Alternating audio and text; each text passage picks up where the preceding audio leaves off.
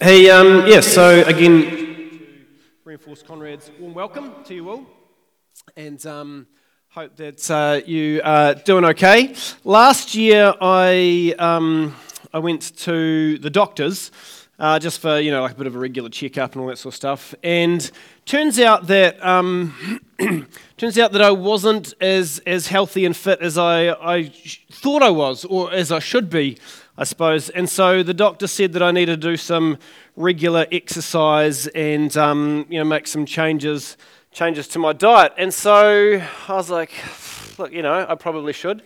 So did the first thing that you do and got on YouTube, watched a whole lot of YouTube videos, been pretty busy watching YouTube videos the last year, and downloaded some apps and read some articles, did some research about sort of, health things, and then I also purchased some some weights here. So, just 5 kgs. I didn't want to bring the big ones to church, but just sort of, working them out like this, and that's enough. Whew, that's enough. And also skipping rope. So, I do know how to use it. All right, fine.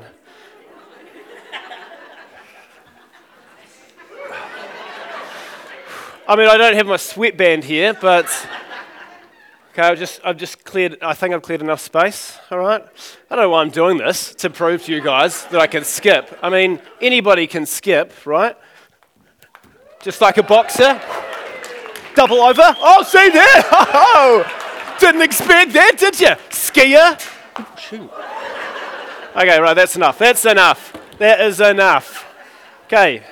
But I also got rid of some junk food and all that sort of stuff, and it has made a difference, right? Like this exercise program. I skipped for longer than that, but I probably should have stretched actually before that this morning. I don't know if it was nerves or just, normally don't skip in front of 100 people. The exercise program's made a bit of a difference, and some changes to what I eat's been quite good, and I've been feeling a bit fitter. Right, I'm certainly not an elite athlete and clearly not a bodybuilder, but, it's made a bit of a difference. I feel a bit healthier and a bit leaner. And the other thing I suppose you should know is that it hasn't been easy either. Like, I've really struggled with trying to be consistent. So winter, it's cold and dark. Summer, it's hot and dry. It's like one of the benefits of living here. But I've figured that anything worthwhile is worth doing well. And that's it's been good for my health. But here's the thing, imagine how different our lives would be if all we had to do was believe. So if all I had to do was to believe the doctor's advice, and then somehow that would make me fit. That would be amazing. There'd be no need to get up early, no need to get sticky and sweaty or be hungry and tired. I just had to believe, and it would sort of somehow make a difference. And so if simply believing something was enough to make a difference, imagine what our lives would be like. No one would be burdened by addictions because we all believe that addictions are bad and they ruin health and relationships. Or no one would be under financial stress because we'll believe that it's not good to spend more than we earn.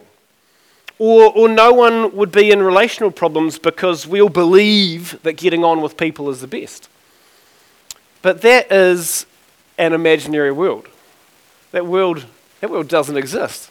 That is not how it works. We know all that we need to know to live better lives. We know the benefits of healthy eating and exercise. We know about financial management. We know about relational harmony. We know all that information, and we probably believe that it's important.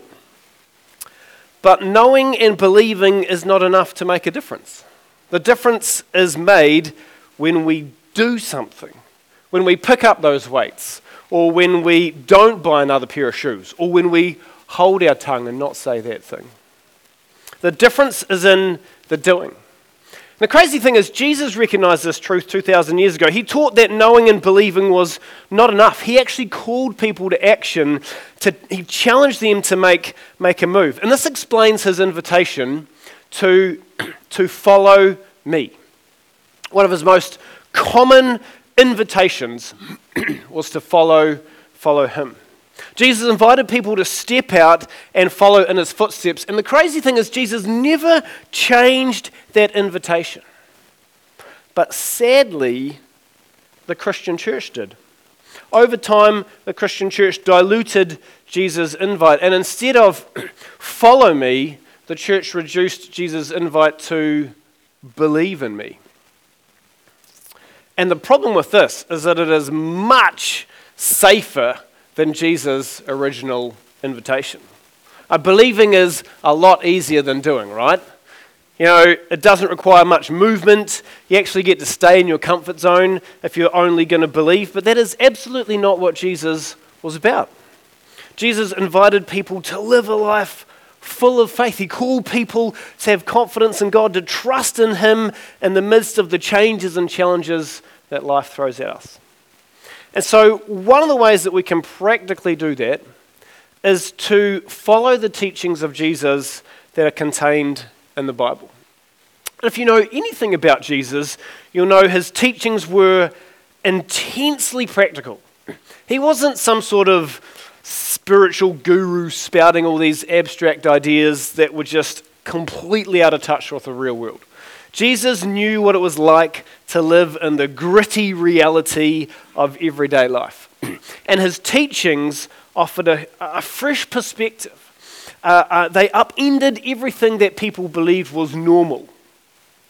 And so perhaps the greatest example of Jesus' teachings are contained in the Sermon on the Mount.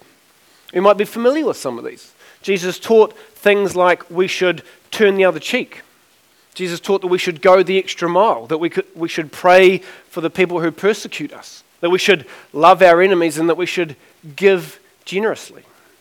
And that is all practical stuff. When you look at it, that requires action. And Jesus is not inviting his people to just believe in some nice ideas. He's calling people to do something, to live in a radical way. And this is what it looks like to follow Jesus. So you can sort of see why the church pulled back to just believing in Jesus. Because living like that is so much harder. Jesus' teachings are confronting and they're quite challenging. But at the end of the Sermon on the Mount, Jesus gives a promise. He closes this with his teaching with a very practical idea. So if you've got a Bible, you're welcome to open it up with me to Matthew chapter 5. I'm going to put the words on the screen. This is what we read. So Jesus said this: "Everyone who hears these words of mine and believes." No, he didn't say that. Everyone who hears these words of mine and remembers them. He didn't say that either. Everyone who hears these words of mine and agrees with them. No, he didn't say that. Everyone who hears these words of mine and puts them into practice, who does something with them, is like a wise man who built his house on solid rock. Now, Jesus' listeners knew that building on rock was hard work. Very labor intensive, very time consuming. I don't know if you've ever had a property that has a lot of rock on it, or you've done some developments and there's a lot of rock in the place, but you'll know that there's going to be a fair bit of drilling, there's going to be some jackhammers going, maybe even some explosive. I mean, it's going to be a good outcome, but it's really hard work to get there. And yet Jesus points out that the most wisest thing anyone could ever do is follow his teachings, is put them into practice. It's going to be costly. It's going to be hard. But ultimately, it's going to be more rewarding. This is how he finishes off the story. "The rain came down, the streams rose, and the winds blew and beat against that house, yet it did not fall, because it had its foundation on the solid rock." You know, in the Middle East, where Jesus was sharing the story, flash floods can be quite devastating. And even in New Zealand too this year, we've seen just how terrible that flooding has been through Auckland and Hawke's Bay and actually all parts of the country.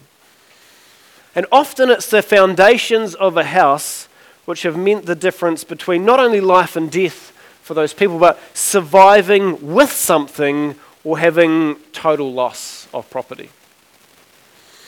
And so Jesus says in his teaching that his practical ways of living give us a firm foundation.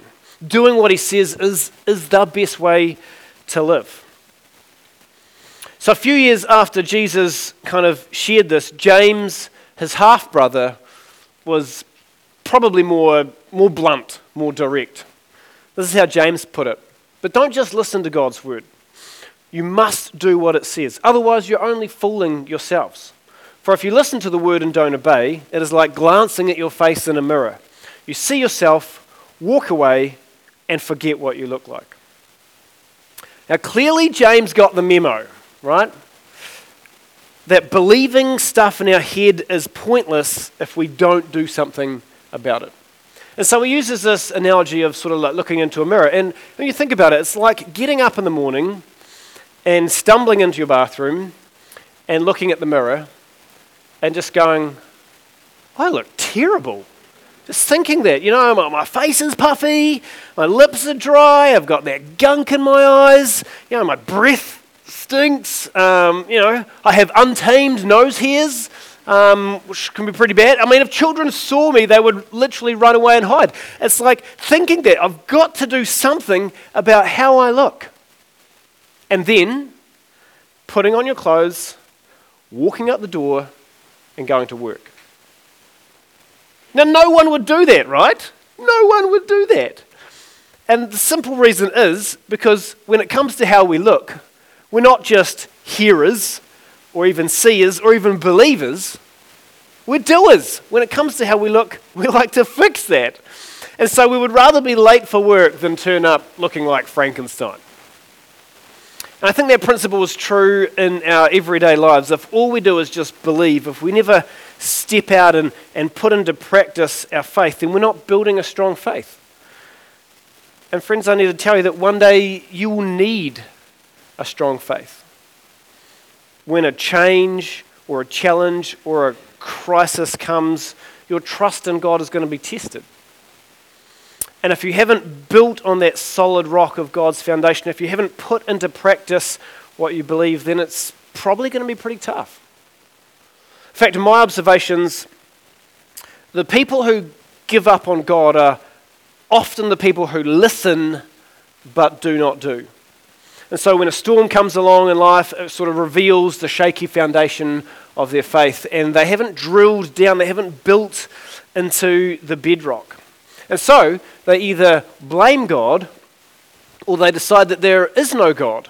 Because even though they believed, their faith ends up being fragile and feeble and frail. They haven't put into practice what they believe. But God doesn't want that for you. He doesn't want that to be your story. He wants the best for you. So when those storms of life roll in, as they do, when you're facing a mountain of bills, or you have that health diagnosis, or there's tension at home, or the work is piling up, or your boss is breathing down your neck, or you feel lonely or anxious or uncertain, you can believe that God has got that sorted, but you show that by practicing what Jesus preached. And so I encourage you this week to put your faith into practice, to take a step, to make a move, to live out loud the teachings and truth of Jesus. There's an American author, a guy called Lane Jones, and he said this: unapplied truth is like unapplied paint. It doesn't do anybody any good. The value is in the application. Following Jesus can make a positive difference, not only in your life, but in the lives of people around you. But that's only going to happen when you apply his truth.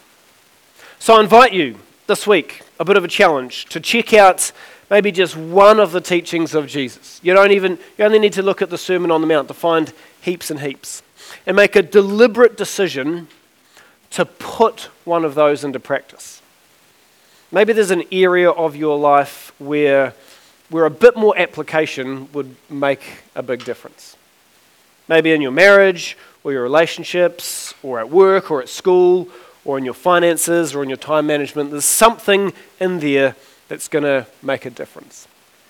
So friends, I encourage you to be more than believers. For us to be more than believers. For us to be doers so that our faith can grow stronger. Let's pray together. God, thanks that we can believe in you in the midst of this crazy world that we live in, where there's fake news and competing voices all over the show. We just ask that we would hold tight to your truth, and that we would do more than just believe, that we would be people who do. We would practice what Jesus preached. So we'd apply those teachings into our lives and would work out our faith every day so that it was becoming stronger and